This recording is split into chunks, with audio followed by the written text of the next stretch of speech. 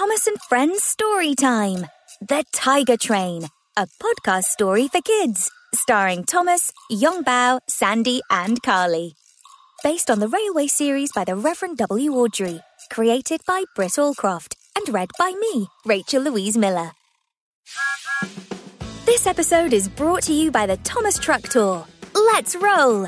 Parents, great news! The Thomas Truck Tour is travelling across the US and may be headed to your hometown. Every stop will have exclusive merchandise, apparel, photo ops, games and more. Tag a friend and follow the tour on Instagram at Thomas Truck Tour for several chances to win exclusive Thomas Truck Tour merchandise and to find out when we'll be in your neck of the woods. For more information on how to enter, check out the link in our Instagram bio. And now it's story time. Over the hill and round the bend, you'll find a large roundhouse called Tidmouth Sheds, where 5 little engines sleep soundly at night and wake in the morning as the sun shines its light. They all have work to do and cargo to tow. For this happy crew, it's all engines go. Today's story is all about being brave. It's called The Tiger Train. One day, Thomas arrived at Brendam Docks to find Percy, Nia and Diesel talking to a very special visitor who had come all the way from China. Can you guess who it is? It was Yongbao.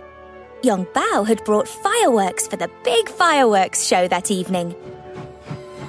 Percy looked at the big gold tiger painted on Yongbao's side. Yongbao, will you tell us again how you earned your gold tiger? Percy asked excitedly. Yongbao was a very brave engine, but he didn't like to show off.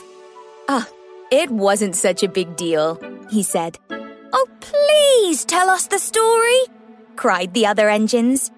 Okay, said Yongbao. It was for the time I rescued... But Yongbao had seen something. Huh? James, Annie and Clarabelle? James, Annie and Clarabelle? Said Percy, puzzled. I thought you rescued an engine who was trapped in the snow. But Yongbao was racing towards the rail crossing. The gates were stuck open and Yongbao could see that James, Annie and Clarabelle were about to crash into Gordon, who was speeding towards the crossing from the other direction. Ah! Shouted James as he saw Gordon and tried to stop. Oh no! Shouted Annie and Clarabelle. Yongbao quickly buffered up behind James and slammed on his brakes. Screech! Yongbao, James, Annie and Clarabelle stopped just before they reached the crossing. Thank you! Shouted Gordon as he raced past them. Oh, phew, that was close. Woohoo! Cheered the other engines. Everyone thought that Yongbao had been very brave, but Thomas wished he had been the one to stop the crash to show Yongbao how brave he was. Later that day, Thomas and Yongbao were at Cannonball Curve when they heard what sounded like an explosion in the distance. Yikes! Shouted Thomas. That came from the old mine. We'd better go and see what happened. Thomas and Yongbao found Gordon at the entrance to the mine. Gordon said there had been a rock fall.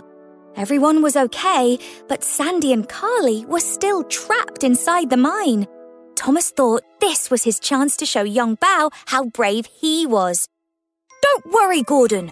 Yongbao and I can rescue Sandy and Carly, Thomas said. Thomas and Yongbao raced into the mine. Down, down, down they went. It was dark and cold and scary, but they kept going. The 2 engines came to an old wooden bridge across a deep cavern. Thomas looked over the edge into the blackness at the bottom of the mine. Thomas, are you okay? Yongbao asked. Yeah, I'm not scared, said Thomas, trying his best to look brave. You're not? Replied Young Bao. I am. Thomas was surprised. If Young Bao was scared, maybe it was okay for Thomas to be scared too. I'm terrified, admitted Thomas. I only said I wasn't so you'd think I was as brave as you. Well, you have to be scared before you can be brave, Young Bao smiled. Courage is facing what scares you. So Thomas and Young Bao headed across the rickety old bridge. But as they reached the other side, creak, groan, clank.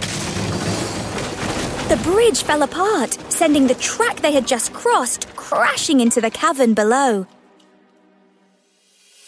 Come on, we need to keep going and find Sandy and Carly, said Young Bao.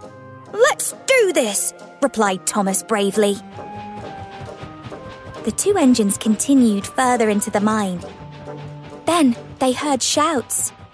Help! Help! It was Sandy and Carly. Thomas and Young Bao soon came to a huge pile of rocks blocking the track. Sandy and Carly were trapped on the other side. Are you guys okay? Thomas shouted. We're totally fine, Sandy called. But really stuck, and we could use your help. No problemo, said Thomas. If we work together, we'll get you out in no time. You pull the rocks and we'll push.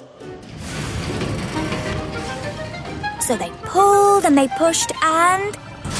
crash! The rock wall crumbled and Sandy and Carly were free. Oh, thank you, Thomas. Thank you, Young Bao, said Sandy and Carly. But the rescue wasn't over yet. They still had to fix the broken bridge so they could cross over the cavern and get out of the mine. Back at the broken bridge, Thomas could see a pile of new tracks, but they were on the other side of the bridge. Sandy and Carly, could we use those tracks to fix the bridge? He asked. Sure, replied Sandy. But how are we going to get them? Thomas had an idea. I'll need your help, Young Bao, and your hook, Carly. So with Carly's hook tied tightly around Thomas's cab, Young Bao pushed Thomas towards the gap in the bridge. Full steam ahead! Shouted Thomas as he flew across the gap and landed on the other side of the cavern.